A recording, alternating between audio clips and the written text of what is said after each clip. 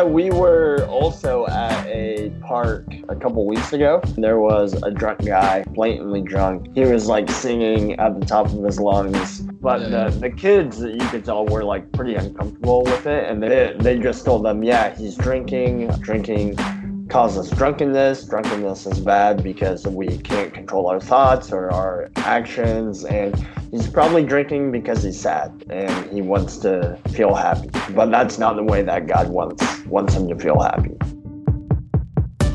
Hello, and welcome to God is a Dad podcast, the show where three couples get together and try to answer our parenting questions by talking about how God parents us. Today's topic is about alcohol. A topic that, if you have experiences with lots of different strains of Christianity, you'll know that there's widely differing views in terms of the morality of alcohol, the wisdom of drinking alcohol. And so for some of you, this might be a little bit of a controversial episode. Just want you to know that we tried to speak about it with a lot of grace and a lot of understanding. Even if you disagree with us, we respect and fully support your decisions regarding alcohol in your family.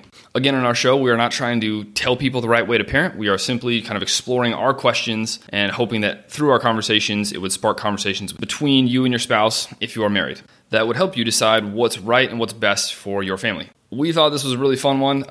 We don't take ourselves too seriously, so we hope you don't take us too seriously either. Let's go ahead and get started.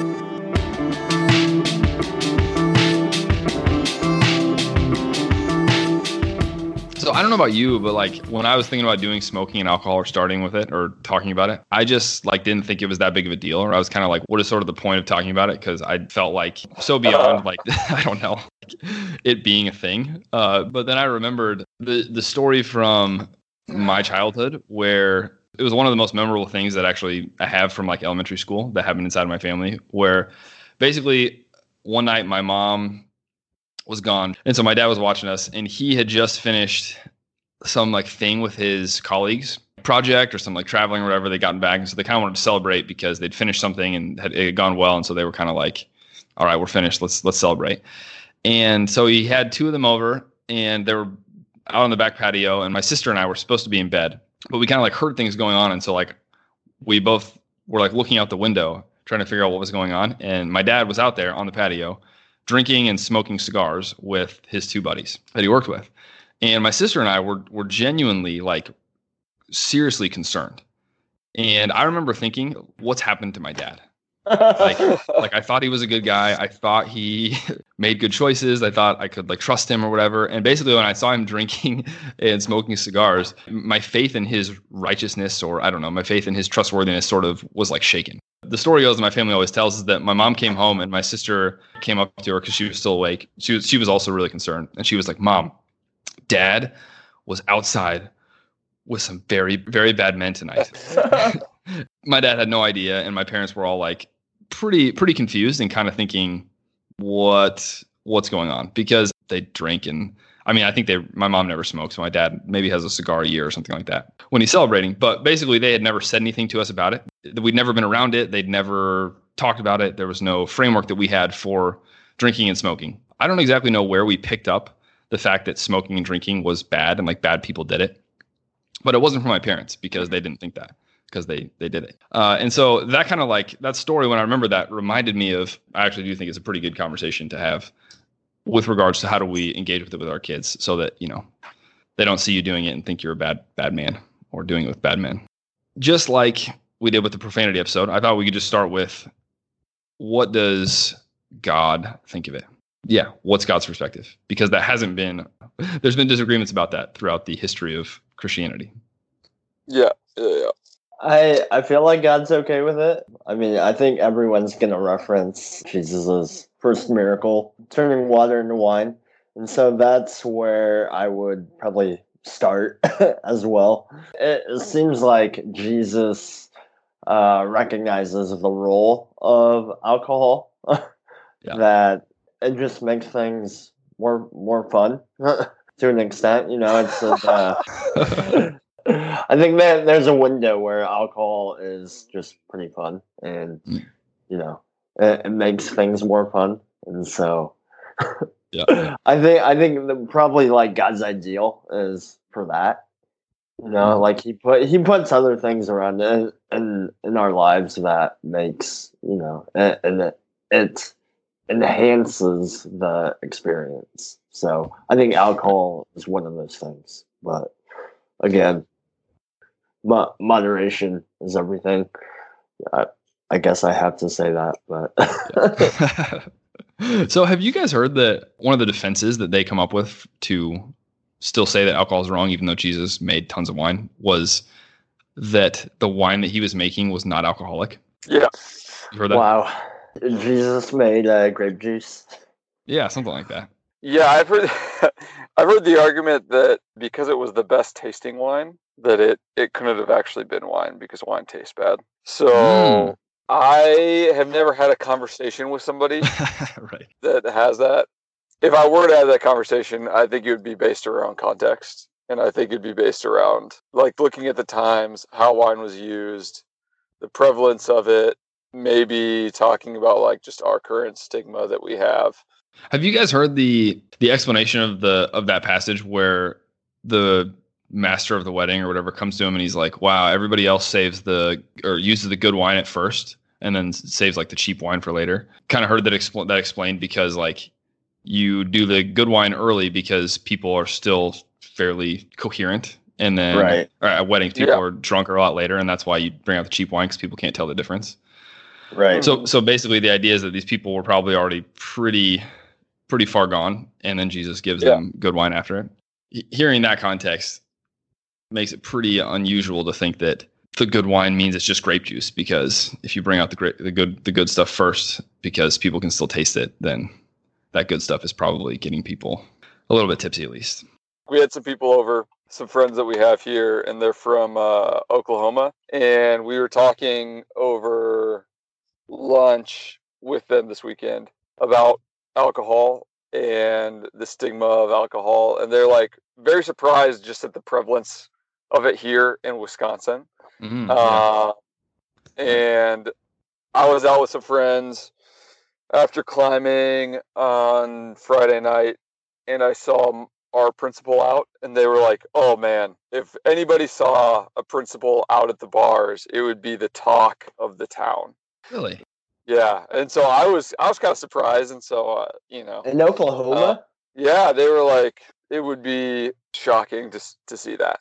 I guess I just always had the mindset that like South was like big into drinking as well, but So my question is, in the Christian culture, where did the stigma come from? Why is it this thing? I have no idea.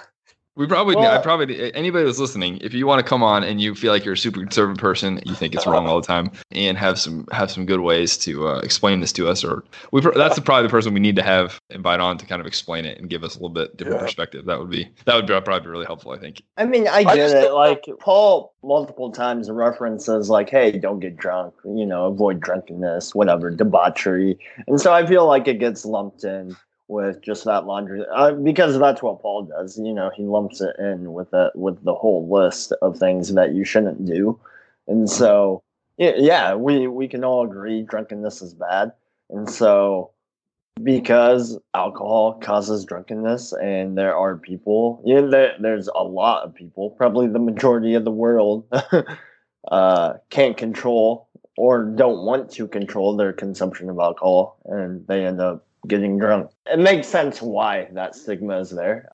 Well, I mean, even Paul's like, I have a glass of wine every night for my stomach ailments. Yep. I feel like the delineation's pretty. I mean, there's just so many things that we do that, if overdone, is bad. Gluttony, right.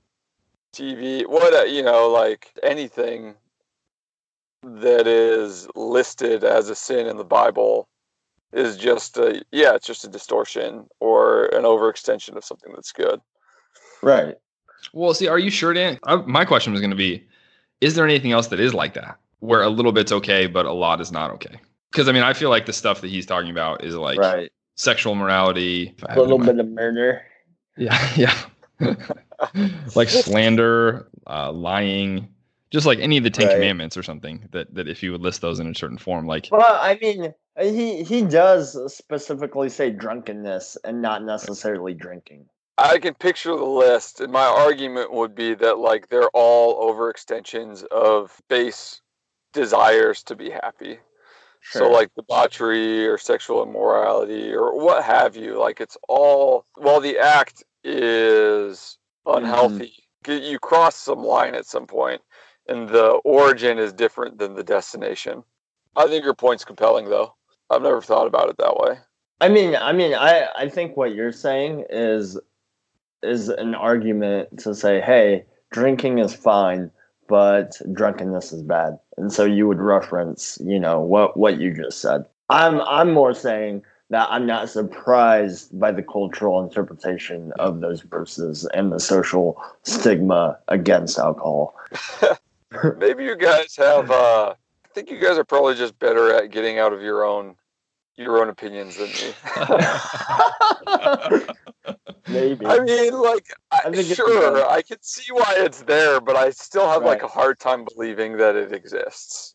I feel like one thing that was a little bit missing from our profanity conversation that we had, Dan, was just like the recognition that there might be like really good reasons to not use swear words all the time, I guess. I mean, we kind of mentioned it a little bit, but like, it's also really important, I think, to respect that other people might have really like legitimate reasons, not just because they're bound by false thinking, but actually because there's genuine good reasons to not. So what would you guys say are like reasons that you think God would be really happy with someone like abstaining or like choosing to not drink? Yeah, like predisposition to alcoholism or addictive personality. I think the other good reason is just finances. Alcohol's dang expensive. Right. Ordering a drink with every meal increases like double or over double your meal cost. I understand there's legitimate reasons. So I had a conversation with one of my coworkers maybe like a month ago, and it was pretty brief, but he is like a very conservative Christian brother. He's awesome. I love him. But we were working, and he just says, "So Jake, why alcohol?" Because like I talk with my boss about like whiskey or whatever and beer, and so he knows that I drink. He knows that I'm a believer, but he goes, "Why alcohol? Why even bother with it?" And I really didn't have an amazing answer for him. Yeah. And it was basically everything that I like sort of responded with. It was like, but why though? Yeah, right. Because I was like, well, God made it and it's fun. What was basically my response, and that like it's one way for us to enjoy what God's made. And so he was like, well, couldn't you just enjoy everything that God made anyways?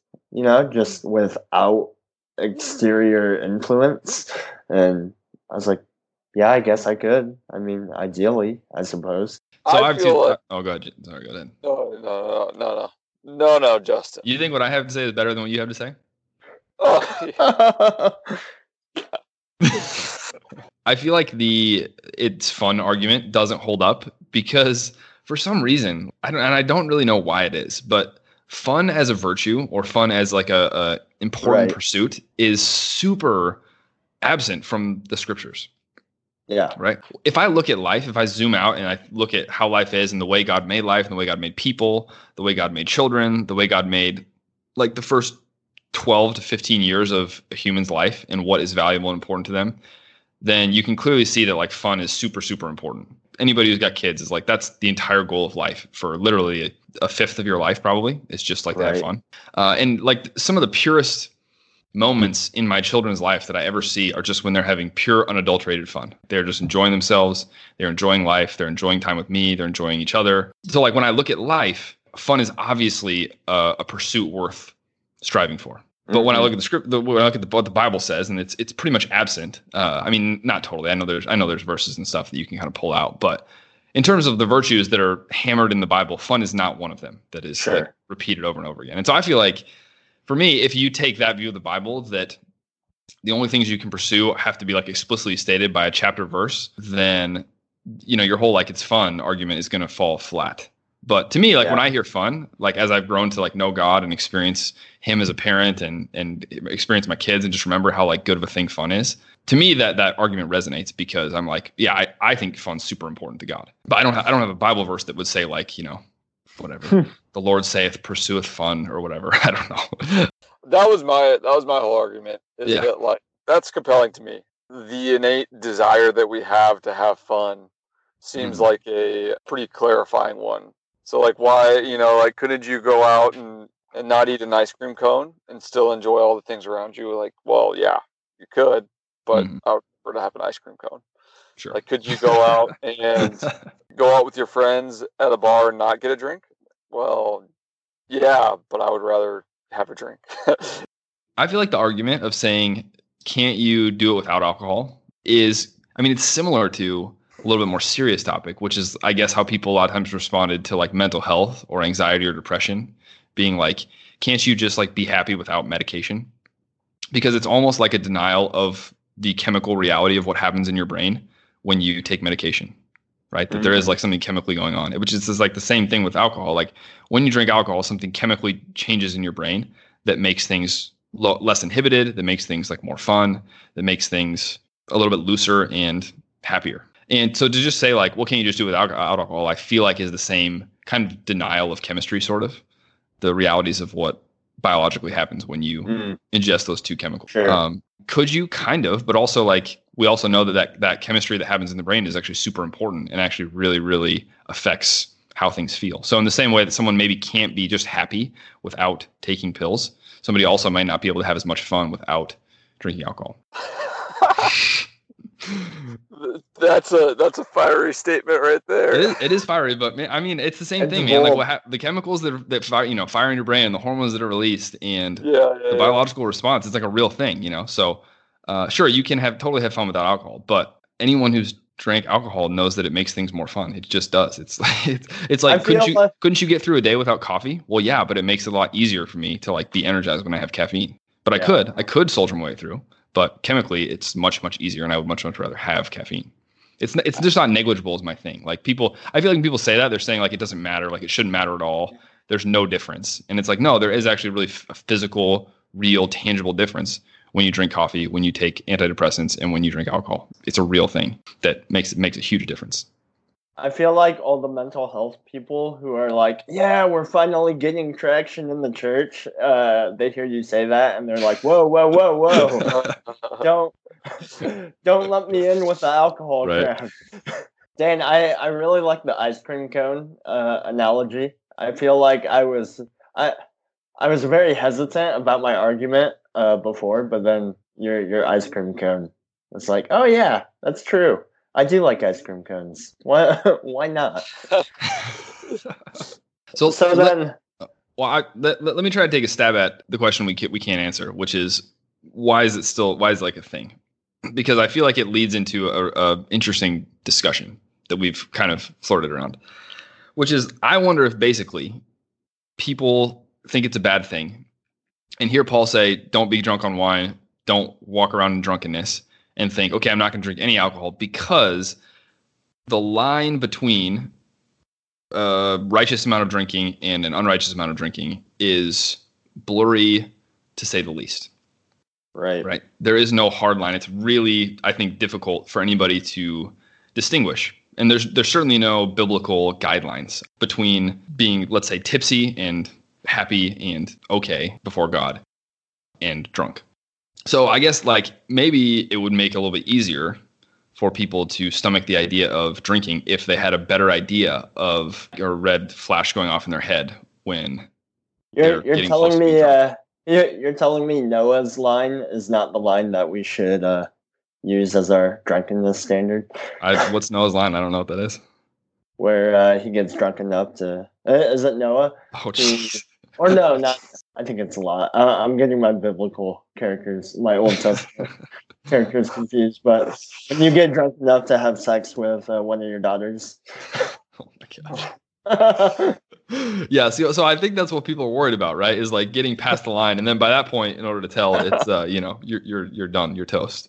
Right. So I think that's a pretty interesting question. I think Dan asked it when we were hanging out earlier. To me, that's a big part of the issue is. What would you say if someone was like, how do you know, Jake? How do you know, Dan, when you're drinking? How do you know that you haven't crossed over the invisible line and you are still on the side of righteousness? I like to tell people to get drunk and then that way they know what their line is. How describe for me how that would help them? It would not. I do not recommend that to anyone. I was gonna let you go there. I was like, all right, I'm open. I mean, I thought more about the question, and my answer, especially for a podcast, is about to be very unsatisfactory. Are you telling me you're about to hold back on me? No. I'm just gonna say when you know, you know. Okay. Like when I have crossed the line, it's very apparent to me. So, do you feel like that has been when that's happened? Because I've never been drunk before.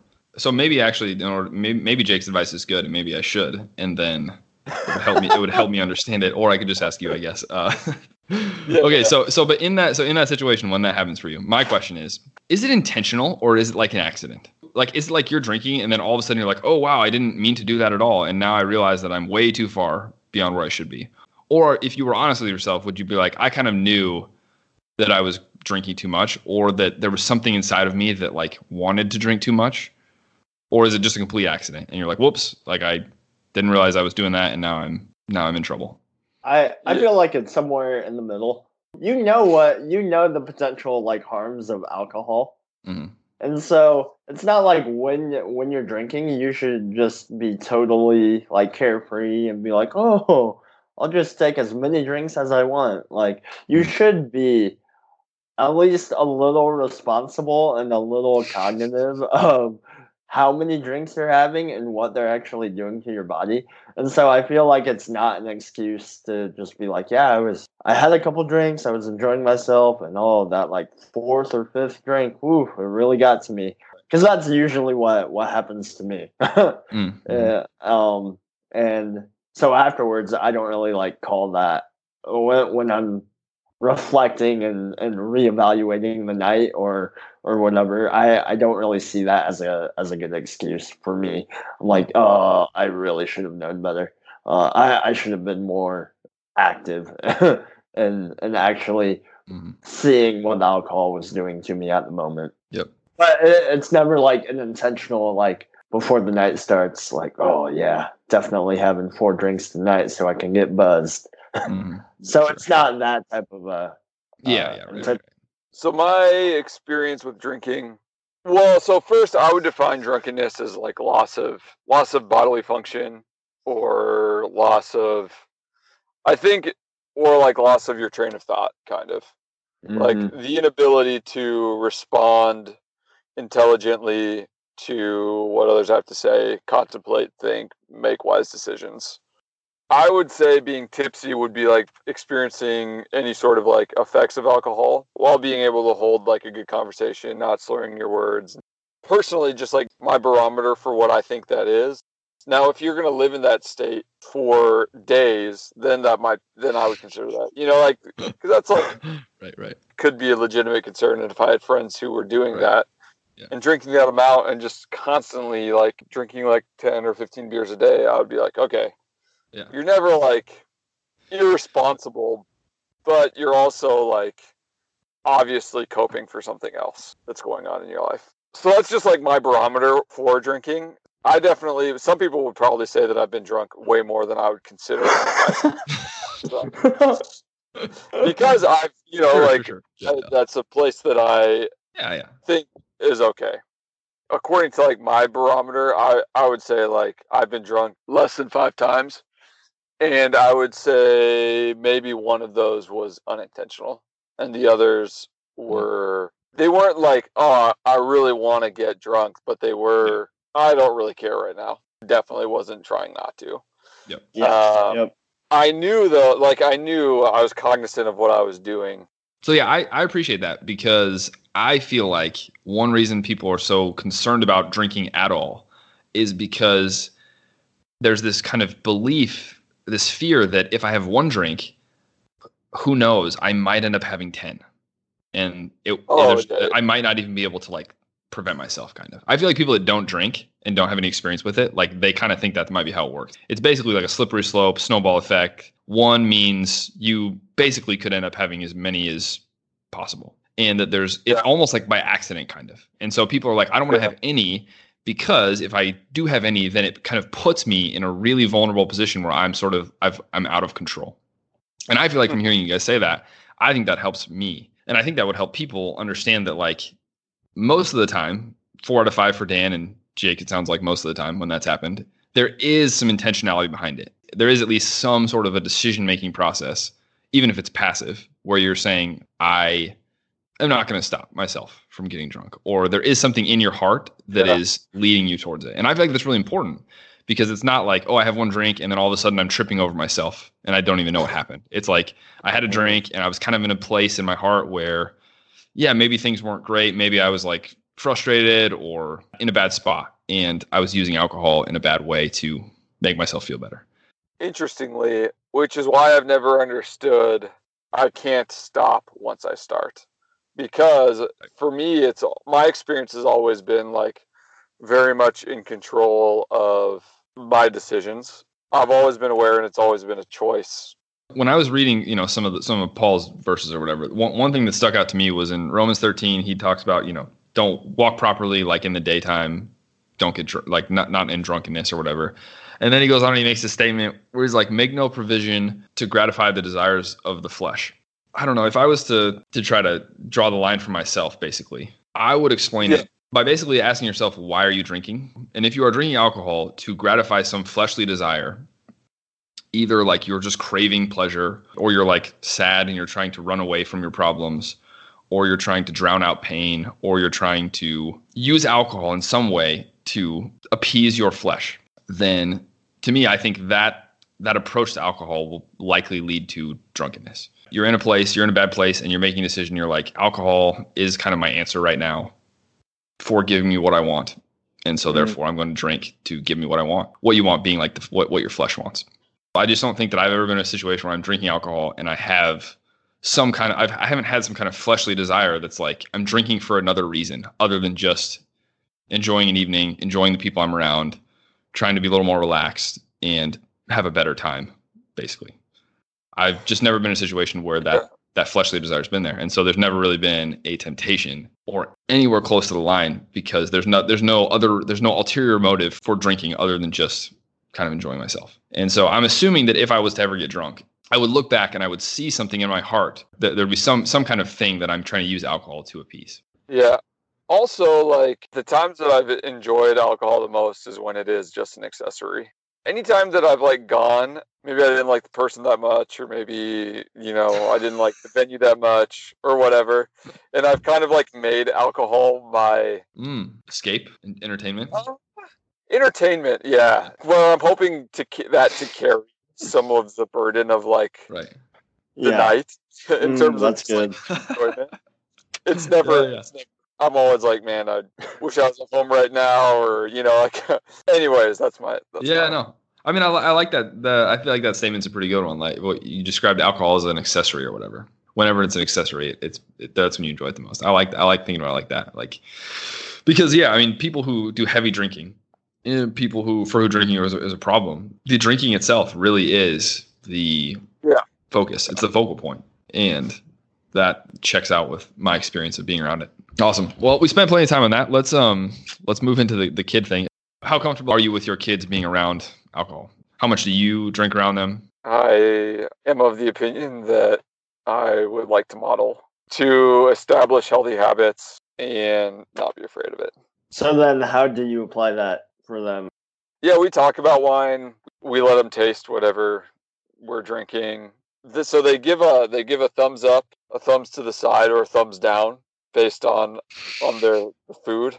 So if they usually it's when they don't really like something, they'll kind of make a face, because they don't. I think they don't want to complain or say it like openly to us if it's food they don't like. And so they'll like take a bite of their dinner and they'll just do like this gladiator, like waving the thumb, and then they'll give it a pronouncement, kind of. And so they've never liked any of the mixed drinks that they've tried. They're always like immediate thumbs down, don't like it. Right. Wine, the best they've given it is like a horizontal thumb. Yeah, I would drink the same amount of alcohol around Eli and Ella that I would around anybody else. And so I just want to model that for them. And, we have wine with dinner once or twice a week, maybe, at weddings or on the weekend or whenever. We haven't talked about drunkenness or being drunk, but we've talked about how alcohol has an effect on your brain, and it can be like relieves you from thinking about some things a little bit, but that if you have too much, it can make you sick and make you out of control. We talk about it and talk about some of the effects that it has on your body, and then we talk about why we don't drink too much of it. So I agree with all that. My thoughts was I don't want to create. I want them to be grounded enough so that they don't create a taboo, that they don't have some kind of like a rebellious association with it, or like have this attitude that like bad kids drink. Like that's one thing that I really wish I didn't feel for a lot of my youth, was that like, oh, someone's a bad kid if they drink alcohol, basically. Like that was like the one marker that you look for, is like if someone's a good kid, they don't drink, and that's how you know they're a good kid. And if someone's a bad kid, like in high school or whatever, then they drink. I don't really love that. I don't like that kind of that view of the world, basically. So I think we want to, like you said, model good behavior, but also kind of give them a feeling that that's not what makes someone good or bad. But the one thing my question is like with drunkenness, like you said, you haven't talked about it. Like I think we're all comfortable with our kids being around moderation and moderate alcohol, but are you guys because I felt like when I was thinking about it, I was like, I'm not comfortable with my kids being around drunkenness, basically because I don't feel safe, like because drunkenness is pretty unpredictable, and I wouldn't want my kids to be in a situation where like I don't know what someone else is like going to do, or I can't like count on them to, I don't know, behave in a way that's safe for my kids. So do you guys feel that way too, or do you feel like you're okay kids being around situations where people are, by your definition, drunk?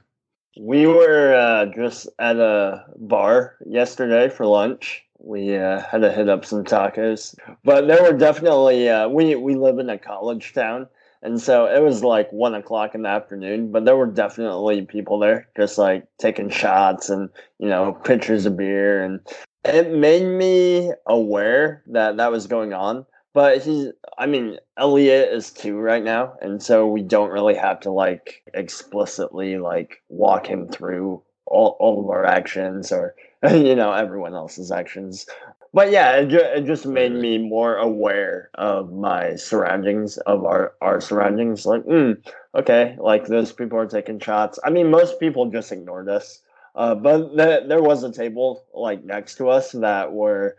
Elliot would get up and start running around, and he would start dancing around them, and they would start talking with him, and for the most part it was pretty like carefree and like pretty fun. I don't know what I would do in the future, but it's not like I wouldn't necessarily be like seeking out those environments on a consistent basis. So I wasn't 100% comfortable, but it wasn't like, oh man, we need to like get out of here as soon as we can. So we were also at a park with some friends a couple weeks ago, and we were doing like a little picnic with our friends, and there was a drunk guy like five in the afternoon, evening, just like blatantly drunk. You could tell he was drinking. Mm-hmm. He was like singing at the top of his lungs, and the children were like 9 or 10 of our friends, and their parents did a really good job of just explaining what was going on with the guy, and they just told them, yeah, he's drinking. Drinking causes drunkenness. Drunkenness is bad because we can't control our thoughts or our actions, and he's probably drinking because he's sad and he wants to feel happy. But that's not the way that God wants him to feel happy. But the kids, you could tell, were like pretty uncomfortable with it, and they were, a little afraid, a little like even like somewhat judgmental, like, hey, that's a bad man, like what you were saying, Justin. But then they were like, well, you know what, maybe we should just pray for him right now.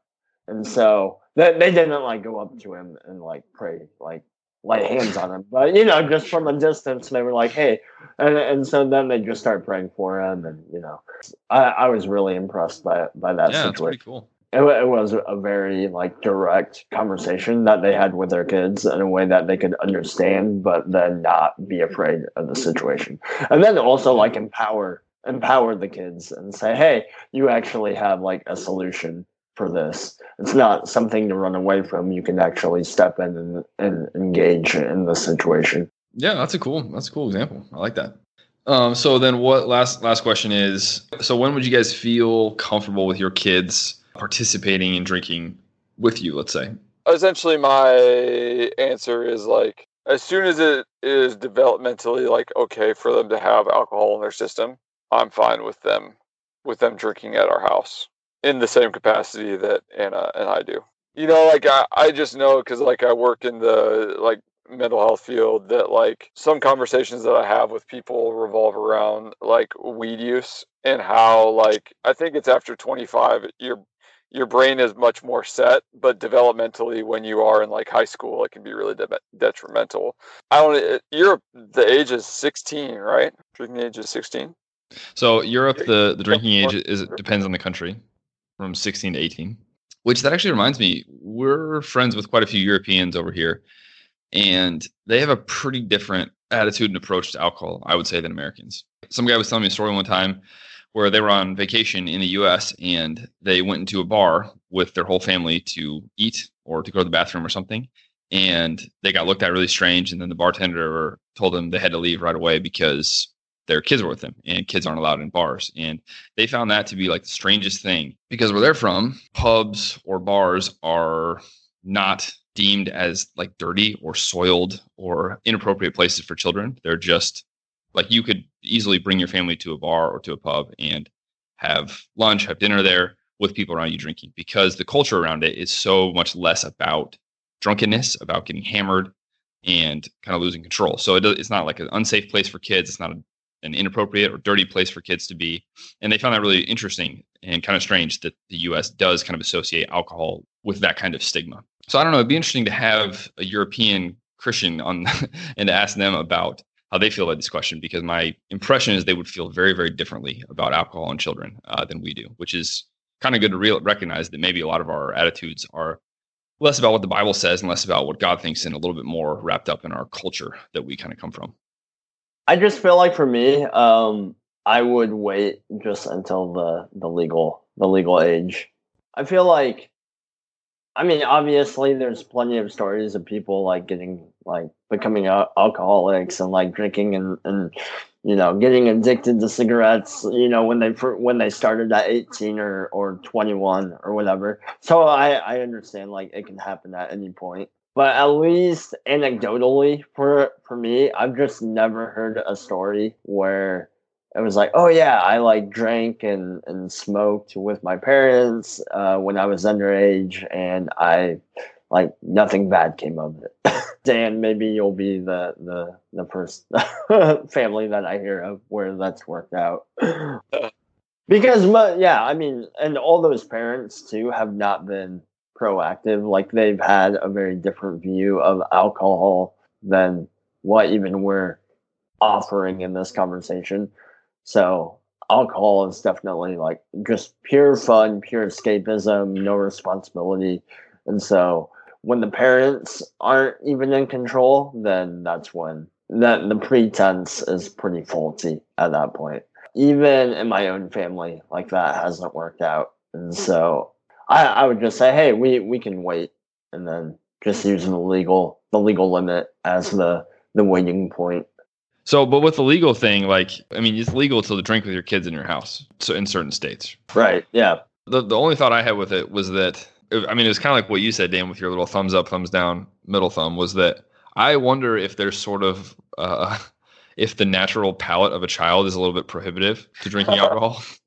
And that if it wouldn't be like a bad idea just to go by, I don't know, what their taste. Kids probably shouldn't drink coffee either too, but then they don't like coffee until I don't know what age they do, you know. But I would guess that maybe like God designed their tongues to maybe enjoy alcohol at a age when it is healthy for them. I mean, obviously you can look science would be good to look into, and maybe at the end of this I'll do some research and kind of put in the general recommendations for alcohol and developmental stuff. But basically I've thought like yeah, whenever our kids actually like the taste of beer, which I feel like is going to be a long time from now, based on what I remember as a kid. I mean, it's going to be like many, many years before they actually enjoy it, the taste of it. Yeah, I like that, especially if it's not taboo. Like if it's taboo, then I feel like you're gonna push past the poor tastes in order to experience whatever. Right. But if it's not taboo and you're like, well, like I don't want to drink this thing, I want to have a Coke instead. Right. So yeah, I feel like if you're at the age where you'd rather have a Coke than a beer, then you should not be drinking beer. Like just drink Coke, you know. I mean, so. I remember us having that conversation in college when we were like 20 or something. Like, wait, is beer actually like more tasty than a Coke? And so right. I think I was on the side of the Coca-Cola. If I recall. Yep. But I'm not sure if I would still make that decision. I definitely drink way more beer than I do pop now. Right. So you were addicted, bro. You were addicted to Coke. We need to have. Can we just have that be the line drop for podcast? Yeah. That's a whole nother conversation we need to have. Is just the soda and junk food addiction. But that'd be fun. If we're gonna have a stipulation on alcohol, then we need to figure out everything about soda and sugar. Right. Yeah. I was pretty adamant that I just thought Coke objectively tasted better than a beer. Yeah, I feel like that guideline works until you start throwing in mixed drinks into the equation. Yeah. All right. Anything we missed? Would you bet your salvation that drinking alcohol is okay? No. You would not? I mean, I would, if I was a betting man, I would bet my salvation on it. But I'm not a betting man. Oh, that's great. Dude, this might be the first conversation that we've had that I would not bet my salvation on anything. That we've just said. You would not bet your salvation that some alcohol is okay to God. See, all of the other things that I've bet my salvation on, I've had like 100%. I feel like the salvation bets have not been as radical as you guys have made them out to be. Yeah, right. You know, I feel like I've made it on like statements like, "Oh, God's always loving," or I don't know, stuff like that. Yeah, so, sure. But they're. I feel like at best that idea I could get behind like 80%. Wow. I'm like pretty much there, but in order for me to bet my salvation, I need like 100%. Yeah, of course. That's the idea of the question, right? Exactly. Well, just look at that. We went from not being able to understand the rationale for why people wouldn't drink or why people think it's wrong to then end up saying, actually, none of us would bet our salvation that it's okay to drink. That's quite a turnaround. I don't think it's turnaround. I think we were always there, but yeah. No, yeah, I'm not saying we changed our minds in the conversation, but it is pretty interesting to start the conversation that way, but then end it that way, the other way. But that's good. I like that. I like that being the attitude, though. That's awesome. Any parting thoughts? Anything we missed? Alcohol is fun. Yeah, true. Be safe with it. Well, sweet guys. Cool. We'll see ya. Fun one. Thanks for making the time. Later. See ya. Later. That's it for us. Thanks again so much for listening. We really appreciate it. It's super fun to make these, and it's super fun when people listen. Sorry we've been so inconsistent over the summer. We've just been out doing summer stuff with our families and enjoying life and all that kind of stuff. But now that school year started back up, we're going to be a lot more consistent. Try to have episodes roughly every week, at least 3 times a month, something like that. Once again, 2 things you can do to help us. The number one thing you can do is pick 1 or 2 people that you think might like our show, text them, email them, direct message them, or just tell them in person about our show. Then you can talk to them about it. Maybe have some interesting conversations yourself about alcohol, drunkenness, etc. That's what Michael Scott would describe as a win-win-win. Number 2, please follow us on social media, especially Instagram. We love engaging with people on there in comments and direct messages and also in polls. We love hearing what people think about these topics, learning from them, and kind of getting a better idea of what other parents are doing. So that's really fun for us. Please do that, and we will keep the conversation going. We will be back next week with some very special guests. If you follow us on Instagram, you know who they are. If you don't, then I guess you'll just have to wait and see. We will see you then. You were addicted, bro. I like to tell people to get drunk. That's a fiery statement right there.